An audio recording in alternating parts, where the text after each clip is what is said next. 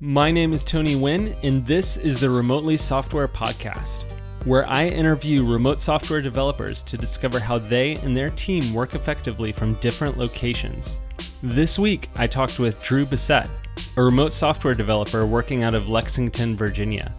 We discussed dealing with isolation, creating boundaries, remote leadership, crafting a culture of learning, and remote hiring. I hope you enjoy our conversation. Are you sitting in front of a desk right now? I'm standing in front of a desk. Can you describe to me what is on your desk right now? A lot more clutter than I would prefer, but it's a continuous improvement, right? I've got a laptop, MacBook Pro, that is connected to a large Dell monitor, 4K, and a keyboard, mouse, wrist sort of support device thingy, and then a notebook and some pens and miscellaneous other things that, again, should probably find a home. Nice. Is your external monitor, is this your first external monitor, or did you make the move from a lower resolution monitor to a 4K at some point?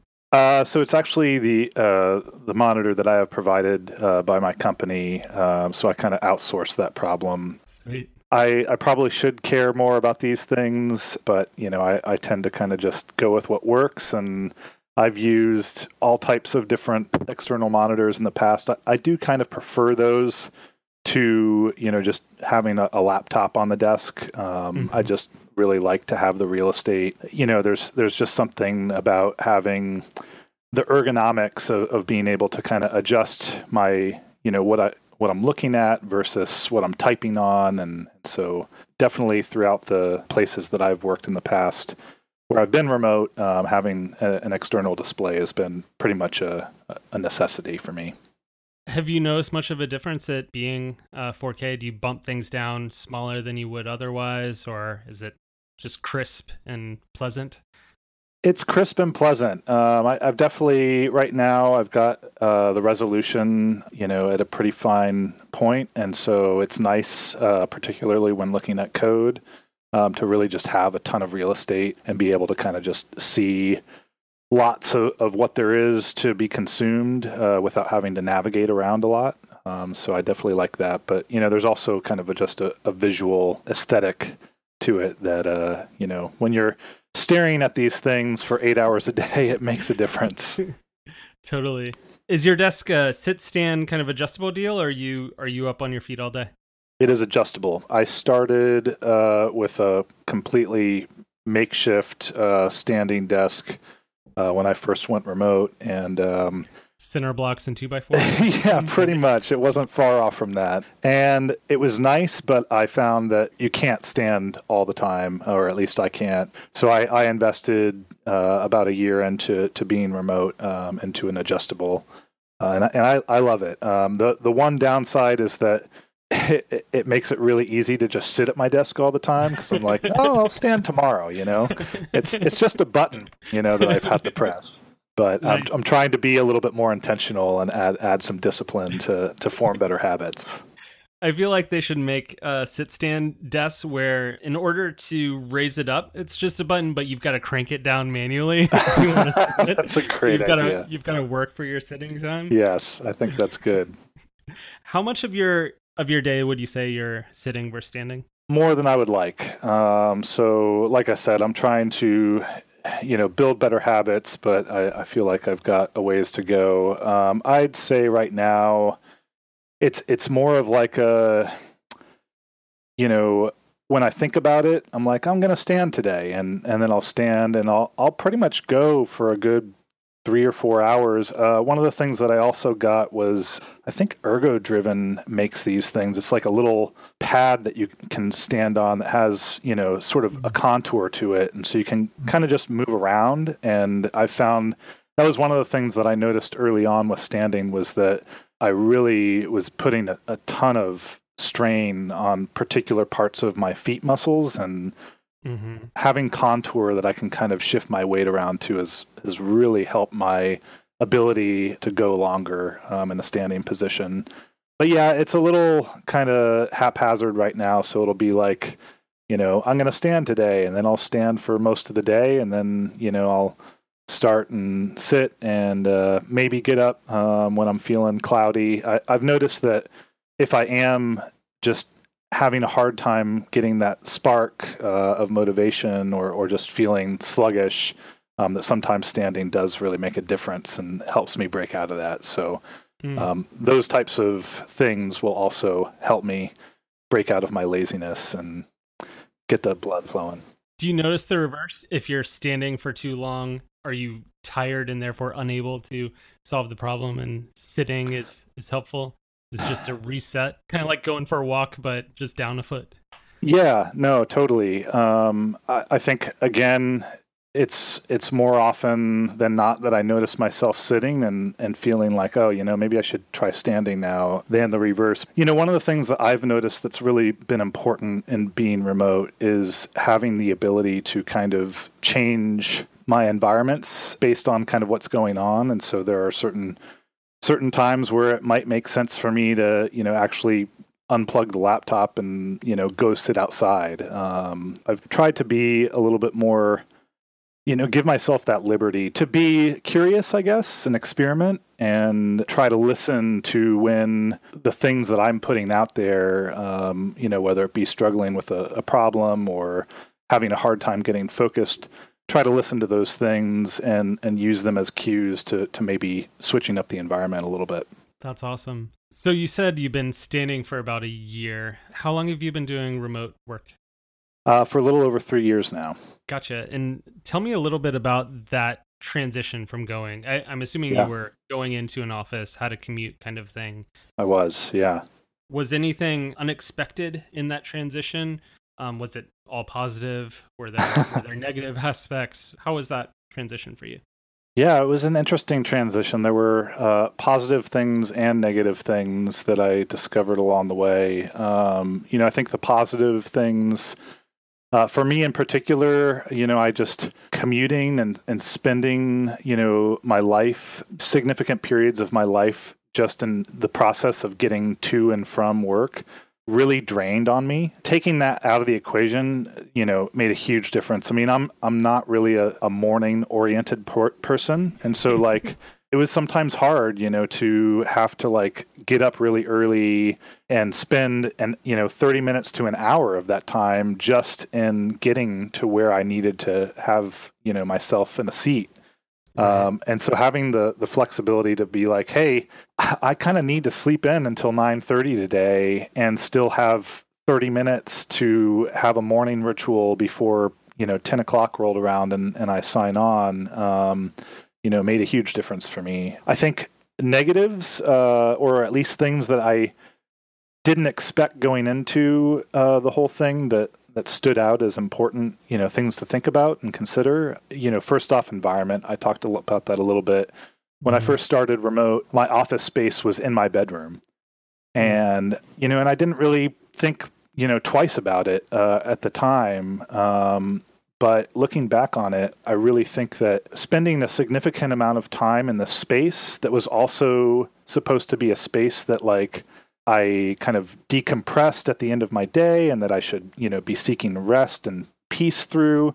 I don't feel like I got the most out of what a bedroom had to offer when it had to share work, as part of the ambiance. And I noticed that in particular when I later on had the opportunity to live in a space where there was more separation. And I really just found that I was happier. That I was happier at work, I was happier outside of work. And so, I think the environment piece of it, I really didn't appreciate when I started out. I think the other thing and I think this probably cuts more down the center for a lot of folks, is just you realize very quickly how much of your social fabric is made up or kind of, influenced by work, right? Mm-hmm. And at the time, I was single and living by myself. And so there would be sometimes days that would go by where, the only person that I would interact with physically was a barista that I would, go and get coffee from in the morning. Yeah. I think that remote is something that I am so passionate about. It's really changed my life, but it's also forced me to take a lot more initiative in creating things in my environment, creating things in my life that we kind of don't think about when we clock in at some, office somewhere where we get a lot of these things for free. Mm-hmm. Were there things that specifically that you were more intentional about to be around other people? Like, did you notice that within the first few months and then we're trying different options for it? Or was it just kind of a gradual realization as you kind of got out of that situation? How did that work as far as the kind of isolated bit? It's a good question. I think it really kind of came about more gradually. I kind of feel like I could have saved myself a lot of mental friction if I had come to a revelation earlier. So yeah, I think it was more gradual, and a lot of it was just kind of you kind of in life you put one foot in front of the other, and eventually you take enough steps to reach a destination where you look back and it all makes sense, right?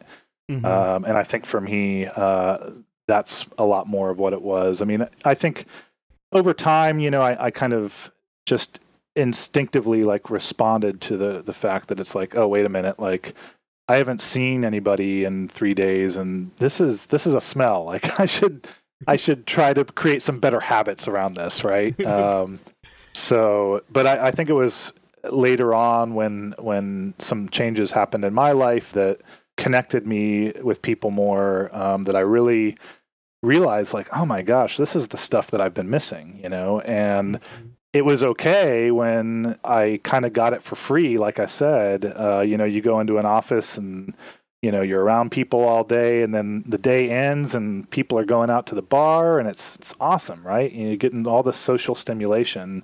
What happens when suddenly that framework is completely taken away and you have to figure out how to recreate it for yourself, Right.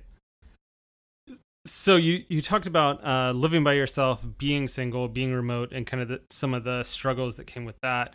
You're also now completely not in that situation, right? You're in the complete opposite situation. What kinds of boundaries or what has kind of stood out to you as you transitioned and now you have a significant other, sure, got kids? What now are the things that jump out to you now that your context is kind of drastically shifted?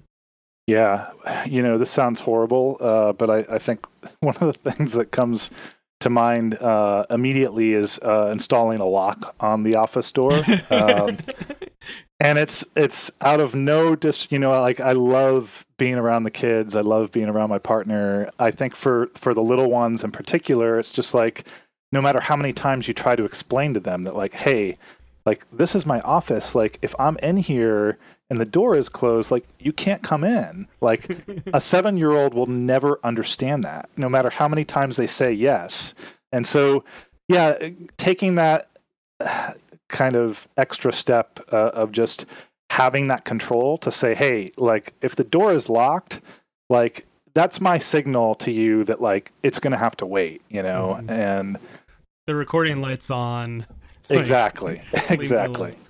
So that's been one of those things. I mean, in our particular situation, the kids generally, are out with other members of the family or doing activities or school throughout the day. So generally from the 9 to 5 block, I'm mostly uninterrupted.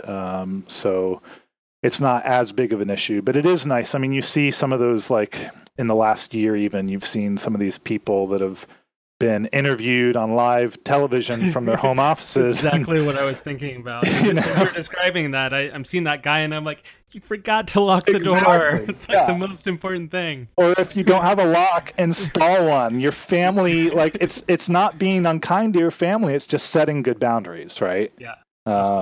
So I think that's one of them. I think having, this doesn't relate necessarily to having others around and sharing a space. But for me, having a dedicated office has been really important. Having that sort of cathartic ability at the end of the day to walk out of a room and close the door and not go back until the next day really helps me keep a healthy work-life balance and avoid burnout.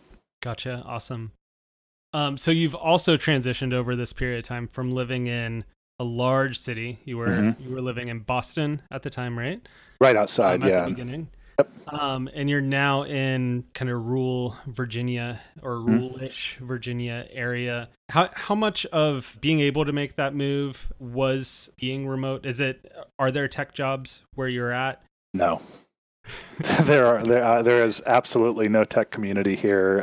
It's one of the things on my bucket list that I want to change, but even in changing that, I mean, it's the cities are where technology kind of has its hubs, and yeah. So I mean, in terms of being able to even get here, like, there's no way. There's no way that I would have been able to make the changes in my life that have gone on to be really important for me and my happiness if I was tethered to a physical office in Boston that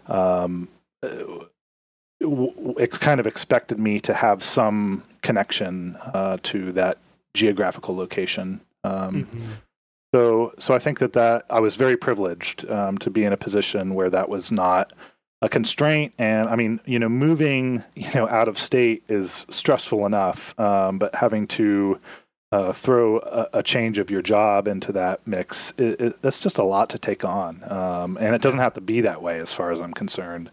And yeah, it's interesting being where I'm at now because I feel like outside of work, I have access to things that are really important for my happiness.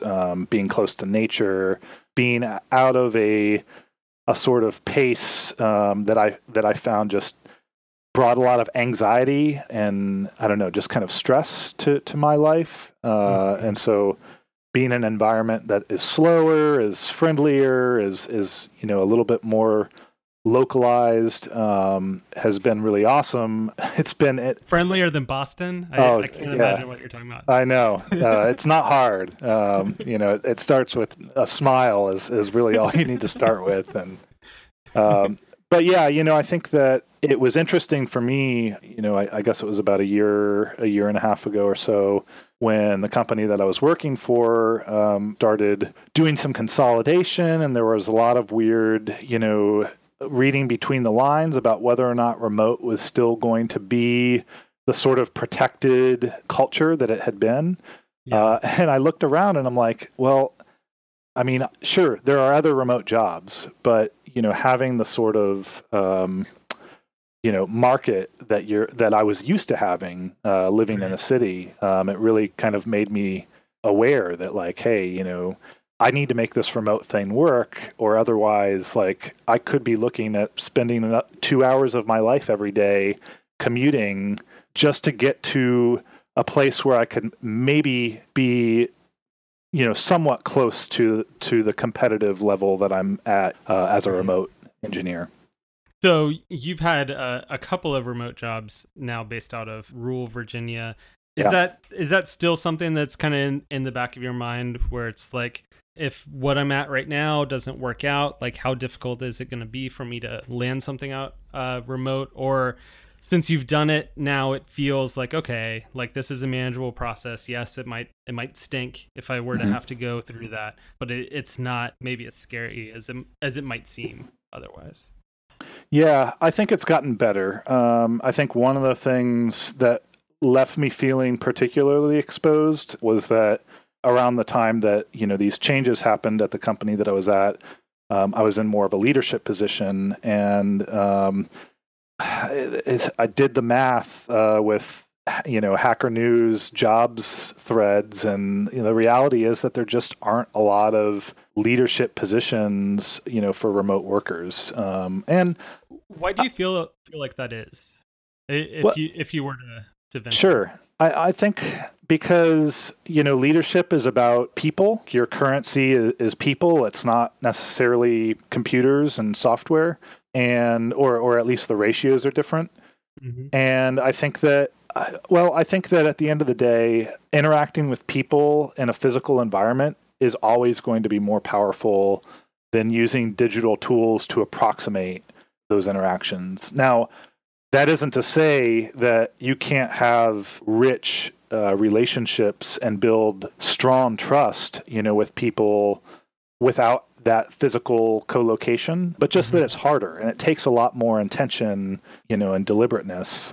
I think that there is a bit of a truth around that, that, relationships by and large are easier to cultivate when you have people face to face. And I think that there's also just a bias still around remote, whether it's leadership or an engineering role or anything else.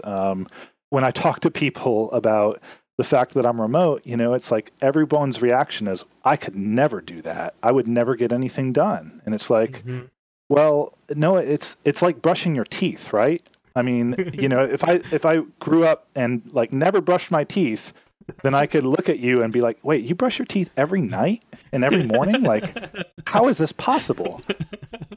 But, like when you build those habits and when you're intentional about these things, you find that like, oh, actually, like, this is achievable. And it just takes, again, you don't get a lot of things for free. And so you have to first figure out what those things were that you were getting free to begin with. And then you need to figure out how you can approximate with the digital tools that we have at our disposal. You've had a fair amount of experience managing people remotely. So you were saying you were in leadership, and that maybe seemed a little bit scary from a remote employee able to replace your job kind of standpoint. Right. I'm interested to know, what did you find really worked well for managing people remotely? What kind of things didn't, or what was surprising about managing people remotely? Was it your first time managing someone?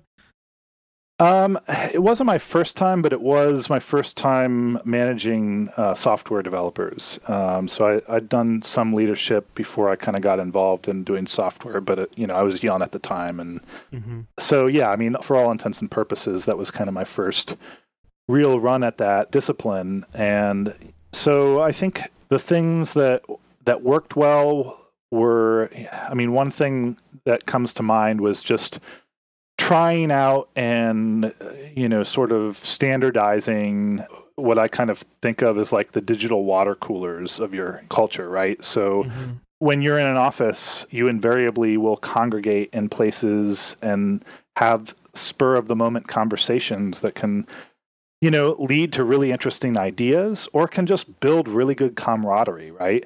When you're remote, like you don't have those. And so you need to create them. And so one of the ones that was kind of created before my time and that I tried to uphold, and I think a lot of folks tried to uphold, was the idea of like a Friday afternoon happy hour where everybody just gets on a Google Hangout just to shoot the shit. And I think that the camaraderie, the trust, like the connection that I saw cultivated because of that ritual actually kind of, I think, resulted in a team that was stronger and more closely knit than anything I'd ever even participated in working out of an office. So I think trying to figure out what those things are. It doesn't have to be sitting in front of your screen drinking beer.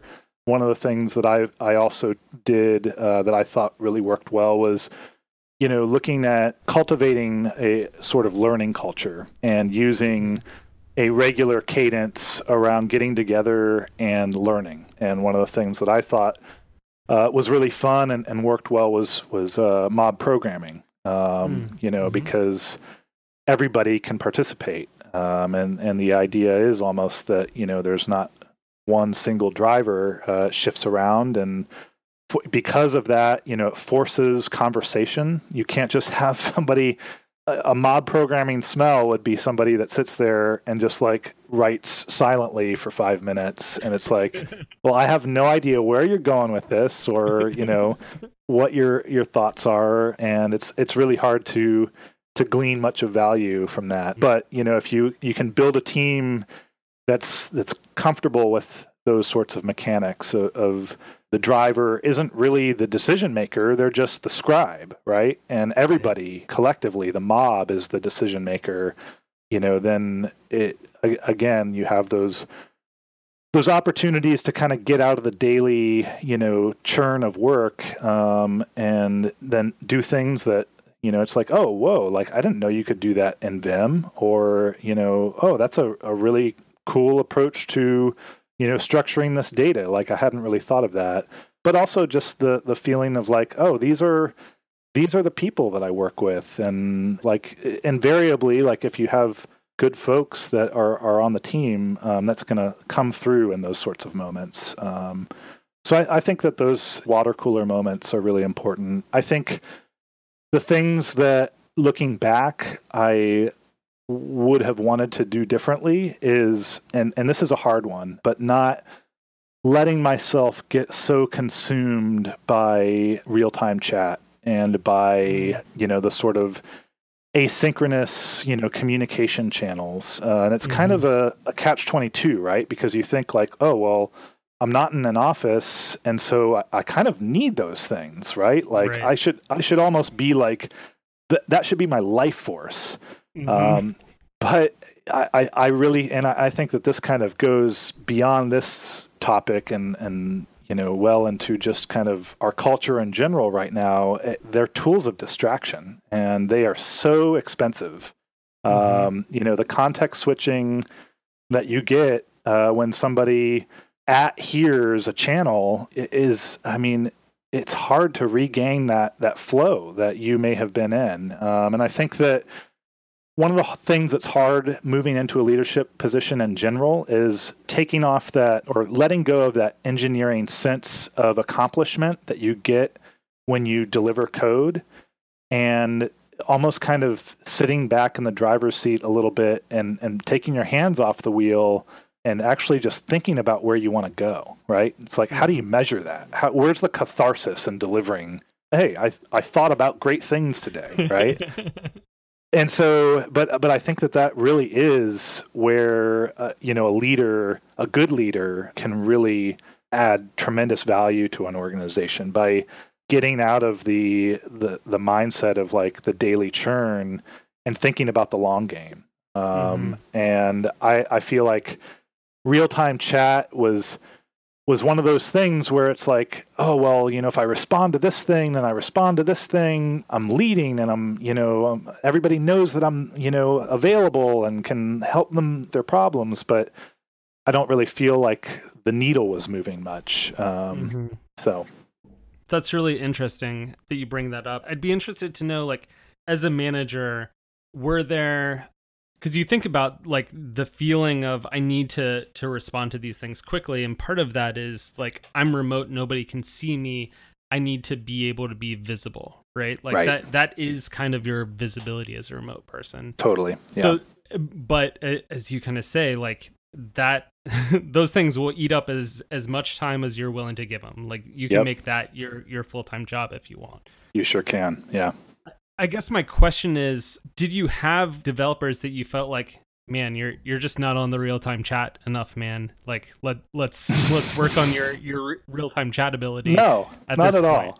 Yeah, definitely not at all. It was completely this thing inside of me that I just had a hard time letting go of, because I wasn't really thinking, like I wasn't stepping outside of myself and really being conscious of where the time was going and what sort of yields I was getting from that, right?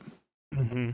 Do you have any kind of tips from, because there's probably organizations, right, that it is a political thing of political importance to be on there and visible kind of as much as possible. Do you have any tips or suggestions for being able to move the culture in maybe a more healthy direction? Like obviously creating some space to be visible in a water cooler type situation can maybe alleviate.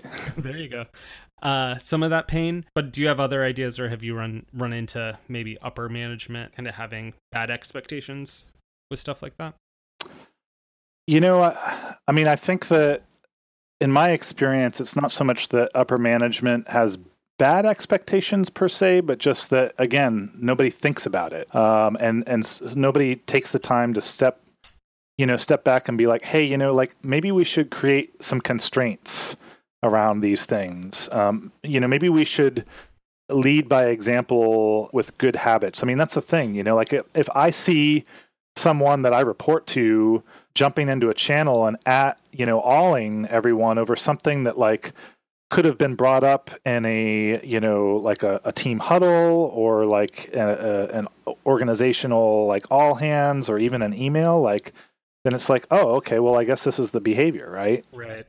But, and again, I'm not trying to cast blame. I think that these things have become entrenched in how we operate because they're just everywhere, right? They're ubiquitous. Everybody is you go out to a restaurant and everybody's got their phone in front of them, and it's like we've allowed the dynamism of this technology to kind of take control without taking a moment to think about like, hey, how do we like set good boundaries around these things so that they can provide value where there's value to be provided, but that they don't rob productivity and rob creativity from people that otherwise have a lot to offer, Yeah, absolutely. That's really good.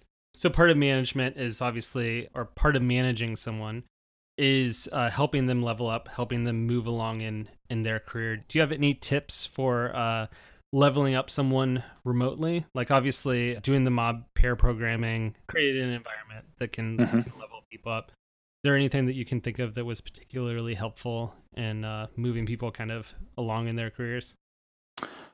I think, again, this sounds a little silly, but one-on-ones, I think are kind of the bread and butter of a good sort of mentorship type relationship. And seeking to have one-on-ones that certainly I think there's value in just getting together and talking about whatever, right? Sometimes you just need to do that. But also making sure that one-on-ones are aligned to things that goals, to objectives. One of the things that like I tried to do a lot of was to just, make that a conversation point, to really understand what people were passionate about, where they wanted to go beyond just I want to work on this area of the code, because I'm a real believer that, if you can build teams that thrive on a sort of culture of learning, the great software will follow. And so taking the time to let people know that, hey, it's okay. Like I want us to spend time working on a problem that maybe isn't directly connected to getting this new feature over the line, I think is important. I don't know if that's a good answer or not, but, just I think having a good pulse on where everybody's at and where they want to go beyond just the near term, is important. I think pair programming, I haven't really talked much about that, but I think that pair programming is actually a vital ingredient towards, successful distributed engineering teams. Not that you need to pair all the time, but that there should be a healthy culture of pairing, and there should be a constant improvement of being more deliberate about pair programming. Because I think that was another thing when I first started pair programming. I'd be like, oh, okay, well, I'll just write code with someone. How hard can that be? Then you realize in retrospect that it's like, oh, well, hey, there's a lot of things that go into whether or not I'm contributing towards the maximizing of two people working together or taking away from that. And so I think some things there, really trying to understand, like your pair schedule and making your schedule evident to them as well. And really finding times in the day that make sense, to get together, like one of the things that's nice about being remote is that you have a lot more liberty. So it's like, I can say that, hey, I need to get some things done, or I need to pick up the kids, or I'm selling my house and I've got people coming in, to do showings left and right. And it's really nice to have the flexibility to maneuver around those things. But it's important that those things are surfaced to the people that you're collaborating with.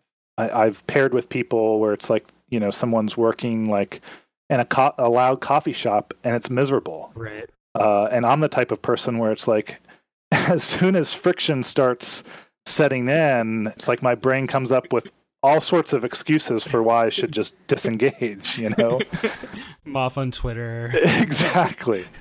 And then I feel bad about it. And, it's like this vicious cycle. But so I think, one of the things that I actually ended up doing after, one of my old managers, Nick Means, kind of introduced me to the crispness of a unidirectional microphone.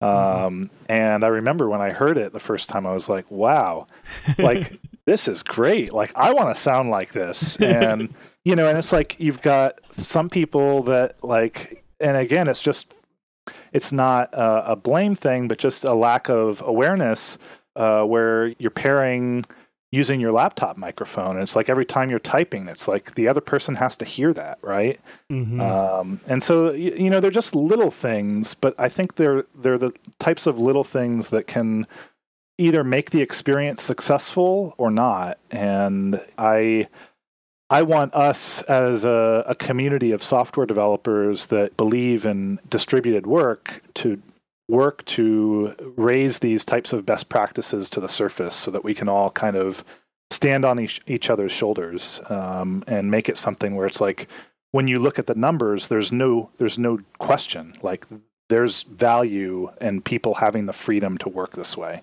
Yeah, absolutely. So you talked a little bit about kind of your schedule and making sure that people are depending on you or what you're up to, what's going on. Can you take me through a typical workday for you? What kind of ceremonies and whatnot do you have? Like currently you're at Tuft & Needle right now. Yep. Can you tell me a little bit about the process of how y'all build software distributed? Sure. Yeah. So we have a pretty lean process. Tuft & Needle was founded by JT Marino, who is an engineer himself. He worked at HashRocket for quite a while, and then moved out to Silicon Valley before he, the light went off in his head, and he decided to, with his co-founder, disrupt the mattress industry.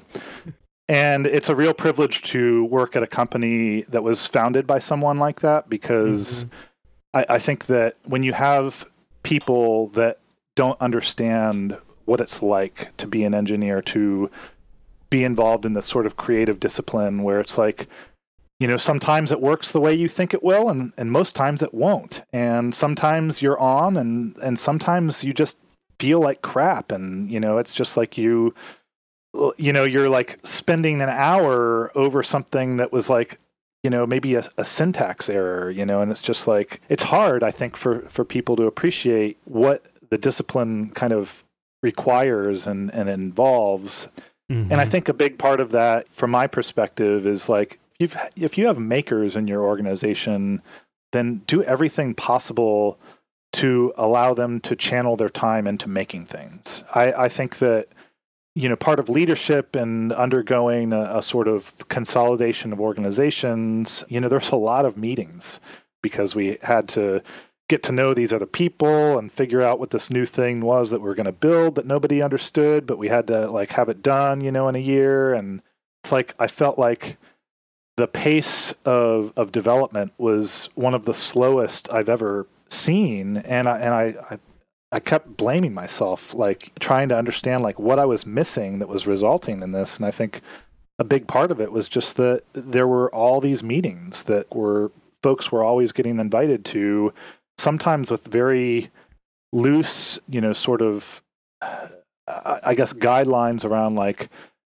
how do you know when this meeting is over, right? And so things would just kind of drag on and on. So yeah, I mean, the rituals here have been great. My day starts, I have a daily stand-up, but it's, short and sweet, and it's right now, I mean, we're of the size where my stand-up, is focused on, the project that I'm working on. And so the folks that are kind of either stakeholders in that project or working on that project with me show up, and we kind of have a talk through, where we are and what we, intend to do. And then we're off to it. So that's kind of beyond that, we have like a weekly sort of team-wide stand-up that is an opportunity to just kind of level set across the team and across work streams. But, beyond that, like those are kind of the two real rituals. We have some mastery meetings that we've started. I don't want to call them meetings because it's such a dirty word. Sessions, I guess. So we've got one right now that sometimes happens on a Tuesday afternoon, and then another one that happens on a Thursday for about an hour, but sometimes it goes a little longer than that. And, we'll mob program, or someone will prepare, a technical overview or an overview of a part of the domain. We went to RailsConf this past year. We were sponsors. And so that was like one of those sessions where, we all kind of talked about what we took away from it and things that, we want to explore more and so forth. But yeah, I mean, that's really it. We've got certainly just-in-time sessions that will sometimes happen where they're necessary, but they're really driven by the engineers and like, whether or not folks are feeling blocked or, if we've got what we need, and just keep moving forward. Mm-hmm. Do you end up pair programming much? Yeah, I'm pairing a lot these days, which has been nice. But, it's not like a hard and fast rule. It really kind of just depends on what the work is and, what the capacity looks like from the team. But we try to pair. I think that there's, kind of an understanding from my leader that pairing is one of those things that just is really an intrinsic part of building good culture out of a distributed organization. It's a lot harder to do that when you're just hearing about things, in a weekly meeting, that you don't really have any context around. So does the amount of pair programming depend on the person? It's a lot of P's in a row. Yeah. Are there some people that don't prefer pairing as much and therefore don't? How is the dynamic? Like, obviously you talked about certain problem sets are more prone to doing pair programming. Right. Is personality also a factor in it for your organization? I think so. I mean, there are definitely front end, for example, tends to not really pair a whole lot that I'm at least aware of. And we've got kind of a small data science team. And from what I know, and again, I could be wrong, but from what I've picked up off of the surface, it doesn't seem like pairing is, necessarily a part of that discipline either. So yeah, I mean, it's a little bit of a mix. So, but I think, the back-end Ruby team, by and large, everyone is a believer in the value and open to doing it where it makes sense. Nice. I wanted to ask if you had any advice for someone that would like to work remotely but isn't. Like any advice for finding that first job or those first few weeks kind of on the job, what kind of important things they should be doing? Yeah, that's a great question. I'm trying to remember, is it Remotely? No, Remotely Software is the name of this podcast.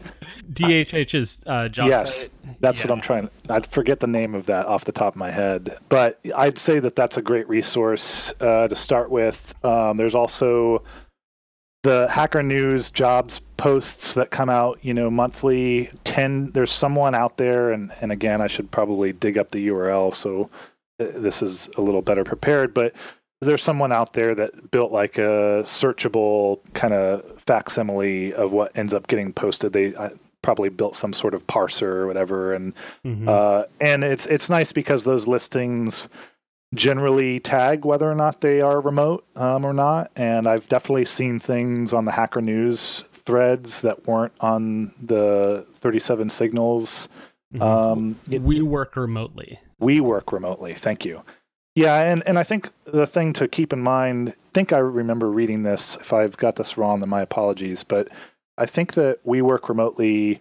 There's some sort of like paywall around being able to put listings up there. And so I think that that's, as someone that wants to consume a comprehensive list of resources, just something to remember that, like, for example, in the past, I've gone on there and found, oh, well, here's this, systems reliability engineer position that's open, but I don't want to do that. But then I follow to the company jobs page, and it's like, oh, well, actually, they're hiring a Ruby developer and they're hiring a QA person. And it's like, so I guess don't get discouraged. The other thing that I haven't heard this work yet, but I keep offering it as advice in hopes that maybe it will, is like trust in the skills that you have to offer, believe in what you have to bring to the table. If there's a company out there that you're really passionate about working for, or you feel like you're a great fit for, but say they're like, located across the country,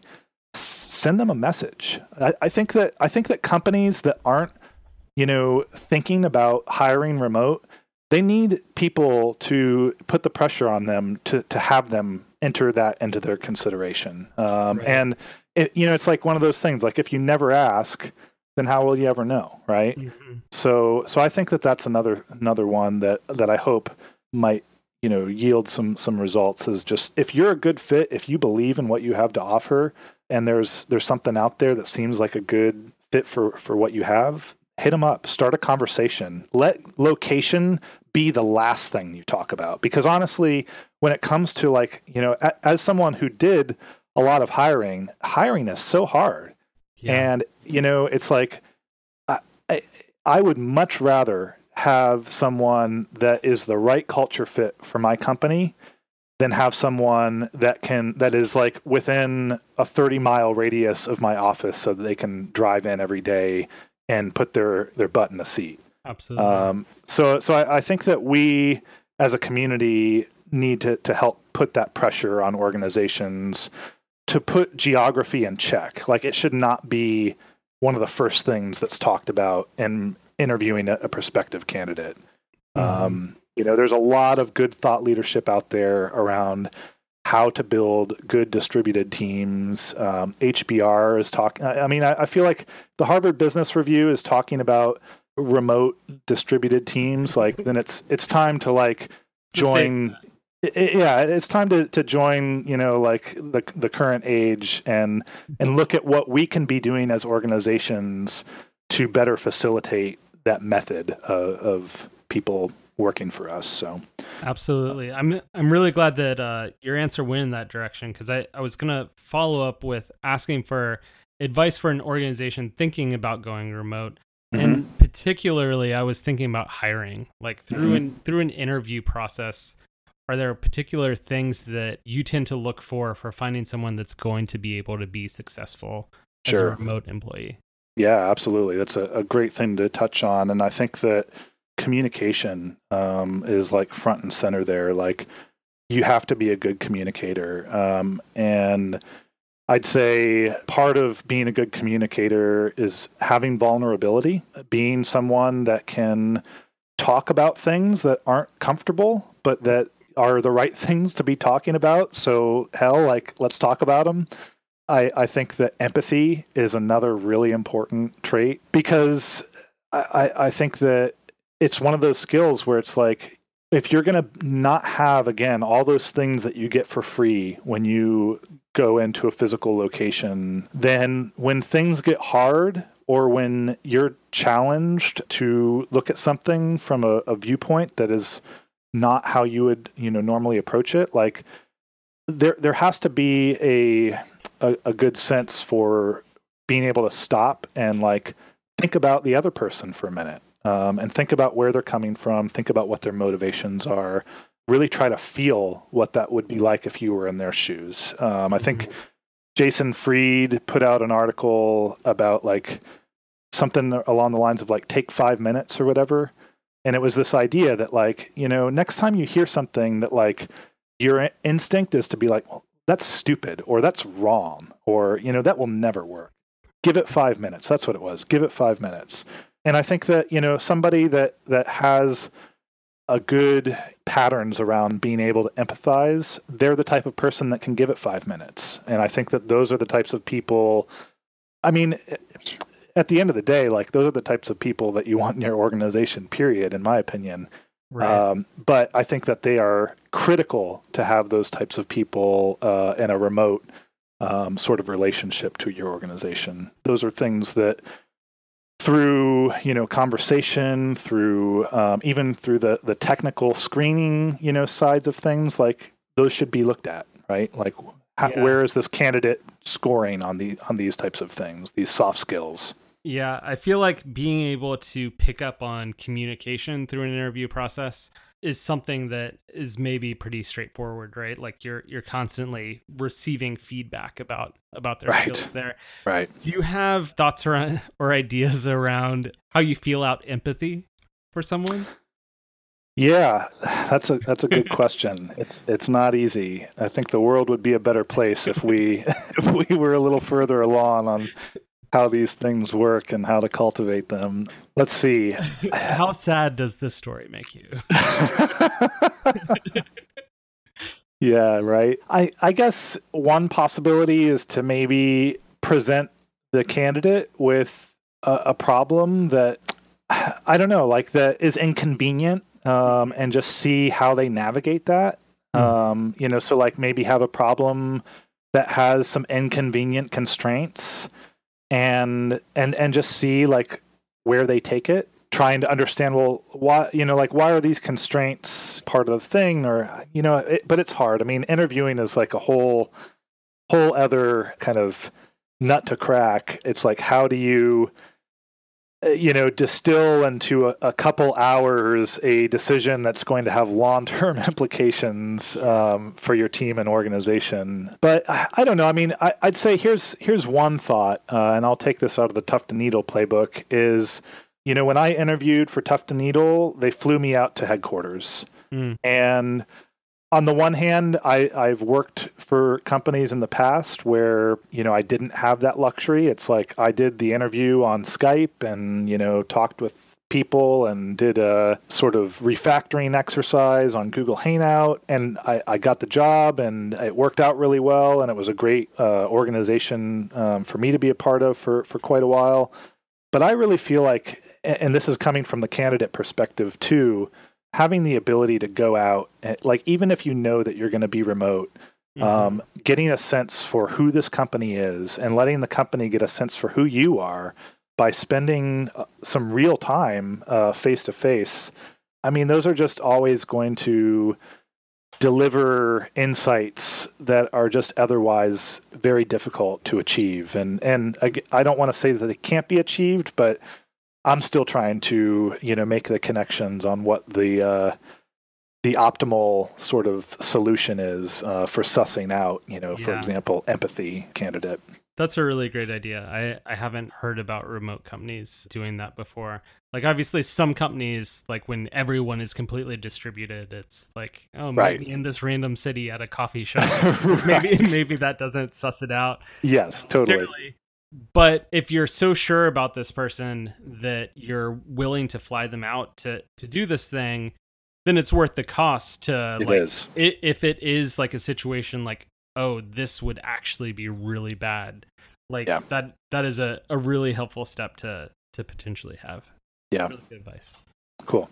I was wondering if you had any thoughts about what the future of remote work might look like as we're looking out 10 years kind of in the future. Do you have ideas about maybe how technology is going to change, and just kind of what are your ideas about what working remotely might look like off 10 years in the future? That's a really cool question. I think, in my old age, I'm starting to, kind of show some of these like curmudgeon traits. I need to qualify really quick. You say old age. Well, I work. Hey, I'm 35, so I'm not that old. There are probably listeners that might take offense to me clocking that in at old age. But, at the same rate, you've got people in the open source community that are like teenagers, right? And doing amazing things. So it's an interesting industry in that sense. But I guess what I'm getting at is that I see all this stuff about VR and AR and, and I kind of... There's a part of me that just kind of like, shakes my head because I'm like, you know what? Like, I really just kind of like life the way that it comes to me, like in its default form. Like, I don't need extra stuff. But I mean, if we're talking about a 10-year time scale, like I have to imagine that the breakthroughs that will likely continue to happen in those domains will touch how we work. And I think that there are probably some good things to come from that, and that maybe those are the tools that can help us better bridge some of the gaps around what is achievable in a physical environment versus what you kind of have to recreate with these approximations in a digital one. Yeah. So I think that that's one thing that comes to mind. I hope one of the other ones that comes to play is just better, I don't know, like sort of computer intelligence around when to plug me in and when to disconnect me. And again, that kind of goes back to some of the stuff I talked about with real-time chat, and all of these things. It's like there need to be limits, right? There need to be points in time where like it's time for me to write code now. So like leave me alone. And versus, like I just shipped that feature and I've got to wait for a build to go out, and I'm kind of like, I'm feeling good. Like I'm going to lay back a little bit and, dip into like what's going on over here, And so I guess what I'm getting at is just tooling that, just kind of helps us achieve those balances better by just working, not requiring for example, today, it's like I have to go into Slack and do all this configuration half the time to like get it to like leave me alone when I'm done with my workday, and it's like, well, what happens if my workday goes a little bit later? Maybe I don't want to be left alone, but like, do I have to be in there pressing buttons in order to make that happen? Or could a machine just know? So I think that could be a pretty interesting thing as well, is to just have all these advances in technology work to provide us with more enriching lives that aren't exclusively ruled by being in front of a screen. Right. That's awesome. Anything else? No, I think that this has been great. Lots of awesome questions, and I've really enjoyed the chance to talk about all this with you, Tony. Awesome. Thank you so much, Drew. Lots of great advice during this time. Thank you so much. Was really interesting to get some of the perspective of how Tough to Needle works, what y'all are doing over there, building that learning culture, learning how to manage people remotely. Like that's a big problem, and that's kind of a new problem for a lot of people. So thank you so much for all that wisdom. Thanks for hanging out. Hey, it's my pleasure. It's been a great opportunity. Awesome. Thanks, man. Thank you.